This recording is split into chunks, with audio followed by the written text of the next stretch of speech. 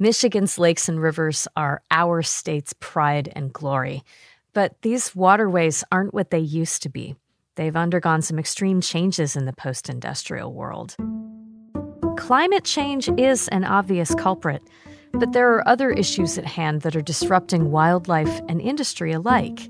Today, we're talking about invasive species and what they mean for Michigan's water. This is Stateside. I'm April Baer.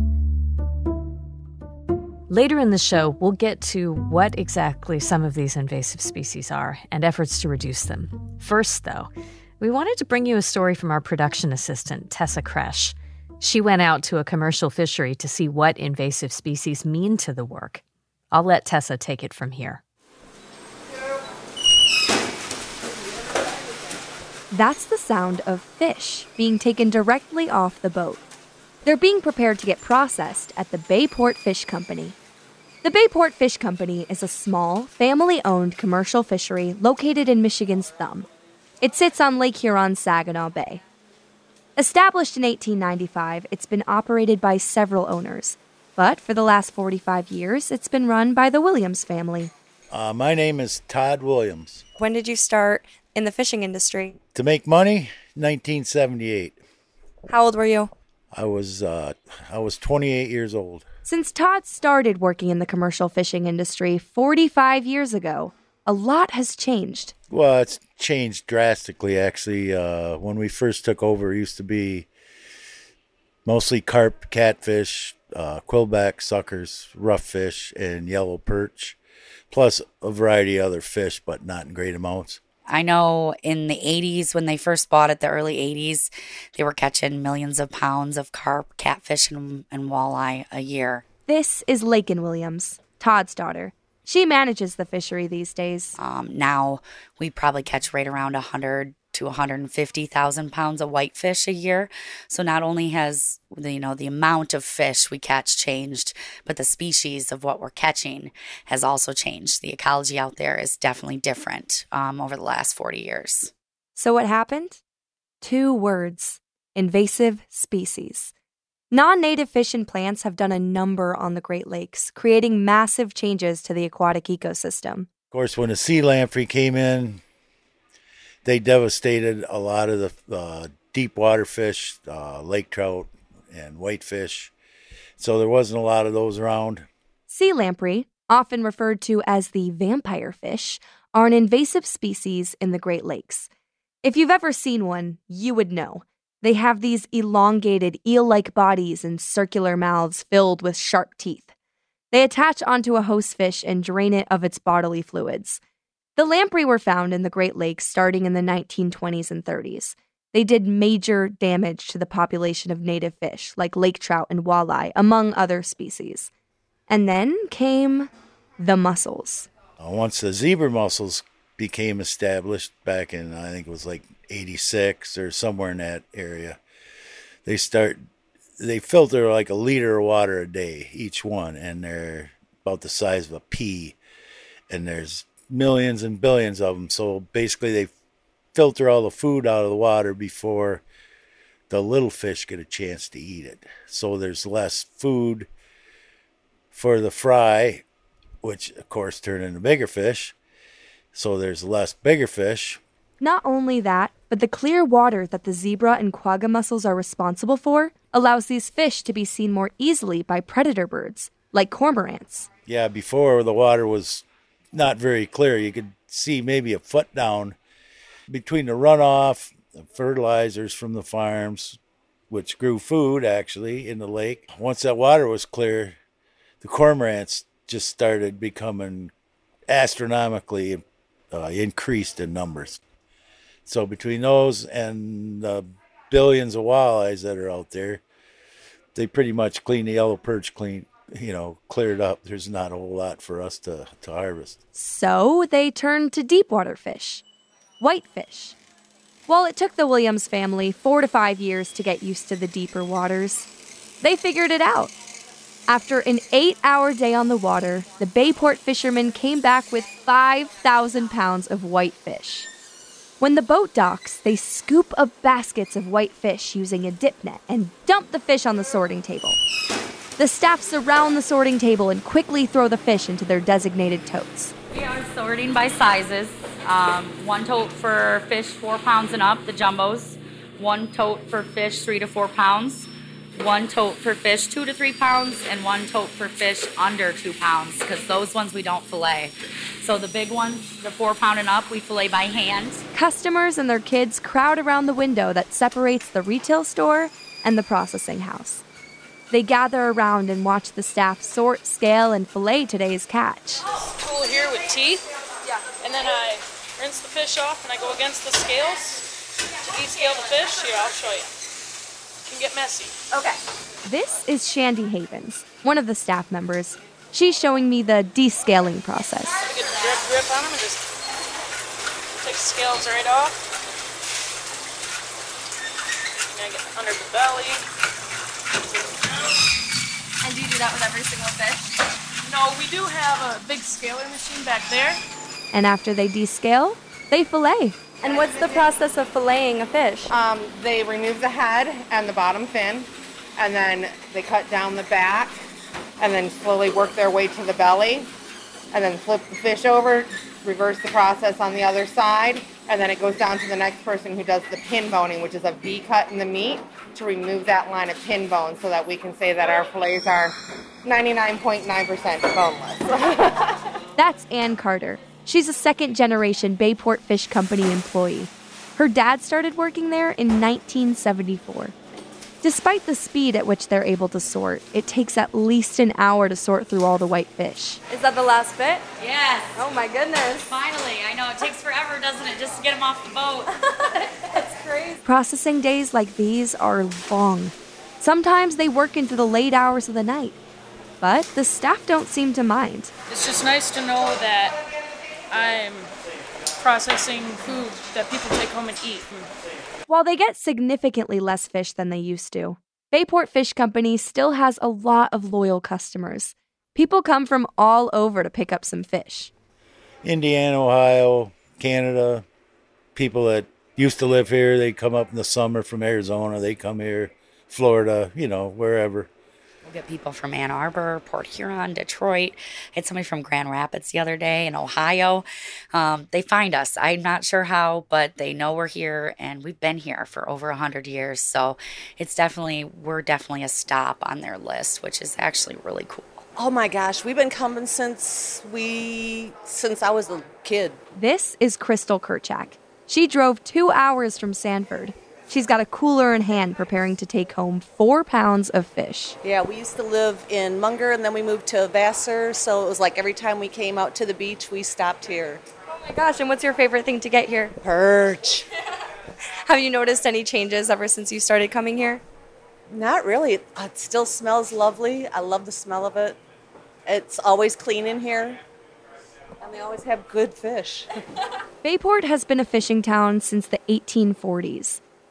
During the 1920s and 30s, at its peak, it was known as one of the largest freshwater fishing ports in the world. Not so much anymore. There used to be over 1,000 fisheries in Michigan, and now there's less than 10, and we are one of those 10 left. So I'm very proud to say we've shifted our business. Yes, we don't catch as much, but we sell more retail to the end consumer, which makes it more possible for us to be here. It's been a tough road, but the Williams family have managed to weather the changes invasive species have created in the commercial fishing industry. While sea lamprey, zebra, and quagga mussels and other invasive species continue to alter the ecosystem, Todd Williams is taking the changes in stride, just like he always has. I don't know what we can do about it, but time will tell. For Stateside, I'm Tessa Kresh. We'll be back in a minute.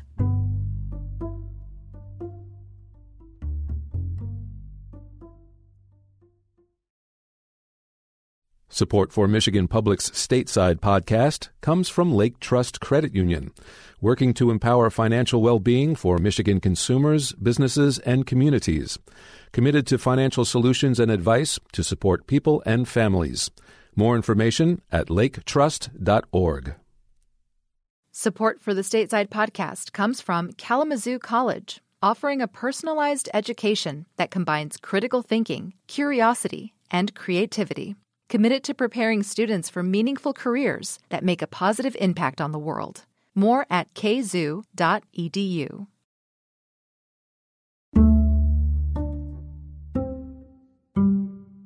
Okay, so we heard about one way that an invasive species is changing life on the lakes. But we wanted to know more about what invasive species mean for other parts of the ecosystem and learn about mitigating their effects. Joe Lattimore studies invasive species on inland lakes and is a faculty member at Michigan State University. Also with us, Ashley Elgin. She works for the National Oceanic and Atmospheric Administration, or NOAA, and focuses on the bottom parts of the Great Lakes. Ashley, Joe, thank you both for being here. Thanks for having us. So nice to be here again. A lot of folks listening right now may already be familiar with the concept of invasive species. But for the sake of clarity, Ashley, do you want to talk in a little bit more detail about what exactly makes a species invasive when we're talking about the ecosystems of the lakes? Happy to. So an invasive species is a unique category of a species that is non-native to an area. And what makes it invasive is that it has measurable negative impacts on the ecosystem or economic impacts. I will mention too that invasive species and non-native species are often brought somewhere as mediated by human activity. Right. You both have specialty areas, as I mentioned, with species that have invaded our lakes. Joe, could you maybe talk about some of the species of concern that you've been following? And then Ashley, after that, maybe you explain what you've been looking at? Sure. So I work primarily on our inland waters, our inland lakes and streams across Michigan. And one of the groups that's probably the most abundant and causing the most impacts is actually plants, aquatic plants that we find moving into our ecosystems that aren't native. They're behaving in an invasive way. Those are coming from a couple of different pathways that I'm interested in. One of those is boating and fishing, that pathway of moving equipment and then potentially hitchhiking stowaway organisms that may be attached to that gear when we do that kind of hobby. Also, the aquarium and nursery trades, species of plants in particular that are purchased as ornamentals and then introduced into our system, often inadvertently by folks not realizing that they could have an impact on our natural waterways. How does that work? The things that are purchased for aquariums, is it when people are cleaning out their tanks that something like that might happen? Sure, that can certainly happen. And also, if not just with aquarium maintenance or pond maintenance, but also sometimes we just can't keep that aquarium anymore. Maybe we're moving or we got a crack in that fish tank and we just can't keep those species anymore. Sometimes the first instinct that we have, we want to be kind to those living things that were in that tank. And so maybe we think, well, we could release them out in a local stream or pond and they can live out their life there. But the problem with that is that often they either won't survive, or if they do survive, they might just be hardy and aggressive enough to actually take over that pond or stream. Ashley, it sounds like your research focuses a little bit more on threats that maybe come in through the shipping industry. Can you say a little bit more about what species you're interested in? Yeah, so I can give more of an organismal perspective here that we have invasive zebra and quagga mussels are a major aspect of the research program at NOAA and many other programs around the Great Lakes area. That is a benthic dwelling mollusk that is found throughout the Great Lakes and in lakes attached to hard structures. So maybe people have experience seeing that, especially the zebra mussels, pervasive in inland lakes as well. And then we have even smaller organisms in the water, such as a spiny water flea. It's an invasive zooplankton. There are several fish that may be familiar, invasive fish, including round goby. And then a very notable invader is sea lamprey. That is a different vector that came in when the Welland Canal was built and expanded its range because of that. But those are some very notable invasive animals in the Great Lakes and in the Michigan area. A lot of school kids know the story about how species like zebra mussels and quagga mussels have been moving around in our lakes since the 1980s, and that we can see their impact on how clear the water looks and their shells all over beaches. But Ashley, could you explain in a little bit more detail what changes they're bringing to our lake bed ecosystem? Yes, so they act as true ecosystem engineers in that they come in and, as you mentioned, they clear the water. They are very effective filter feeders. So they're removing a lot of phytoplankton or algae that's in the water. So you increase water clarity, and that changes the bottom. You now have more of the bottom that's receiving sunlight. Another change to the bottom is they've physically changed the substrate that's down there, and that changes the environment for other bottom dwelling species. And they also just change where the energy goes in the lake, and that a lot of it is sucked down to the bottom into the mussels instead of being up in the water. And why is that an issue for the species that live on the bottom? You can have changes in how sediments flow, how nutrients are processed on the bottom, and you can also just change by having physical habitat differences. It's more places to hide for some species, but it also might interfere with, say, a substrate for laying eggs for fish species. Got it. Joe, what kind of plants and problems are disrupting our natural balance? So the first thing to think about is that our healthy lakes and streams have a healthy native plant community in them. Often we either don't notice them because they're under the water, or maybe we get a little annoyed by them because they might, tickle our feet when we're swimming or get tangled up in a boat prop and that kind of thing. But they're really important for the functioning of those lake systems. They're habitat for fish. They add oxygen to the water column. They help keep the water clear. But what we're seeing with these invasive plants is that they come in and they grow faster and more aggressively than our native plants, and they compete with them and sometimes win out and replace our native plants in these systems. And these are new plants that aren't native to our lakes, that the fish and the invertebrates and the frogs and everything haven't evolved with. They haven't adapted to living with those, so they often don't create good quality habitat. They often do not provide the same ecosystem functions that our native plants do. And so you end up with a really changed lake that may not be as healthy, it may not be as clear, it may not support as many fish. And so those are some of the concerns we're really looking at. I wanted to ask you both about the question of intervention in some of these chains of non-native species that are entering. I mean, Joe, we've known about these problems for a long time. Can you say a little bit about where and whether it's been feasible to try to rescue inland lakes and waterways from the kind of plant species that you're talking about? Sure. That's been a focus of research and management effort for decades now. And what we're seeing is that early detection is critical. Invasive species get that way because they typically grow and reproduce really quickly. And because of the underwater nature of most aquatic invasive species, they can really go unnoticed until they become so abundant that management options are really limited. If we detect them early, we can actually have more options available to us. You can just physically remove them. If you just find a few plants growing near a boat launch or something that has a lot of potential for a quick and effective removal, you can just go in and physically pull those plants out and, the day is saved. But if you don't notice these invasions until you have acres upon acres of these plants in the water, then you're looking at a much more difficult, a much more expensive management prospect, and maybe one that even with a lot of investment may not be successful. And at that point, your tools are more limited too. You're not going to be able to go in and hand pull 50 acres of an invasive plant. You're typically limited to herbicide applications, which are tricky to manage as well and expensive. Ashley, is there any track record of success in terms of trying to keep the non-native species that have ravaged the Great Lakes in check by human means?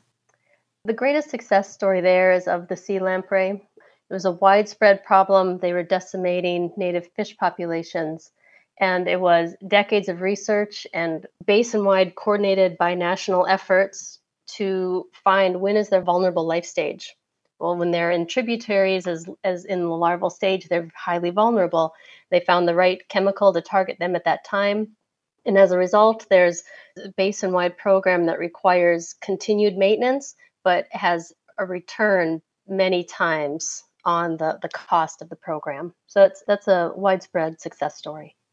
Would you say that the situation is similar in the Great Lakes, that early detection is probably where most people are trying to think about leveraging their efforts right now? Early detection is always key. However, in the Great Lakes, it's larger water bodies. So it's harder to, once it's in a water body, it is harder to contain, and to do larger scale removal is extremely technically difficult. So what I would focus on more for at the Great Lakes scale, our best tool is to take a step back in that process and invest in prevention. You mentioned earlier that ballast water is a vector, or shipping is a vector to bring organisms in. And regulations that started in the 2000s for ballast water have been a great improvement of reducing the number of species that even get to the Great Lakes in the first place. Because when species come internationally, they get to the Great Lakes, that is then a beachhead of invasion that radiates to inland lakes from there, and not just inland lakes in the Midwest, but throughout North America. Right. Joe Lattimore, we've heard a little bit about how these are huge problems for native species, but are there ways in which that non-native species problems have affected human industry? Oh, sure. Yes. Yes. I mean, one of the things that I think about right away is our property values on inland waters. If they are choked out with invasive weeds, for example, people don't want to live there because they can't go fishing there. They can't spend time there. And that has a huge economic impact on that community that may have had, well-priced homes around those lakes, or a big tourism or fishing industry coming into that town, travel. That's a big economic boom for an area. And when an invasive species comes in and ruins some of those activities for people, they're not going to want to spend their money there. They're not going to want to travel there. So there's definitely impacts on the tourism industry, fishing industry, boating industry.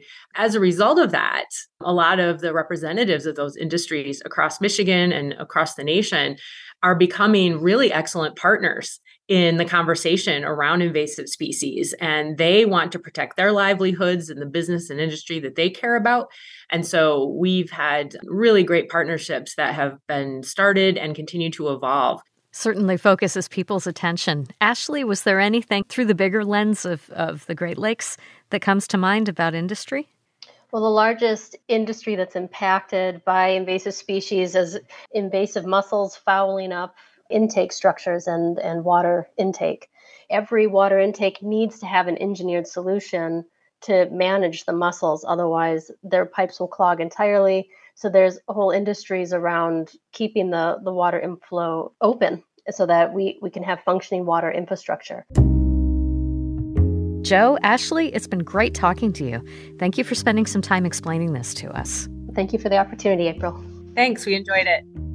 And that's the Stateside podcast for today. I'm April Baer. You can find full Stateside episodes at michiganradio.org. Today's podcast was produced by Rachel Ishikawa. Other producers on our show are Mike Blank, Ronia Kabansag, Mercedes Mejia, and April Van Buren. Our intern is Olivia Moradian, and special thanks today to Tessa Kresh. Our executive producer is Laura Weber-Davis. Music for the pod comes from Blue Dot Sessions and from Audio Network. Thanks for listening. We'll see you next time. Bye-bye.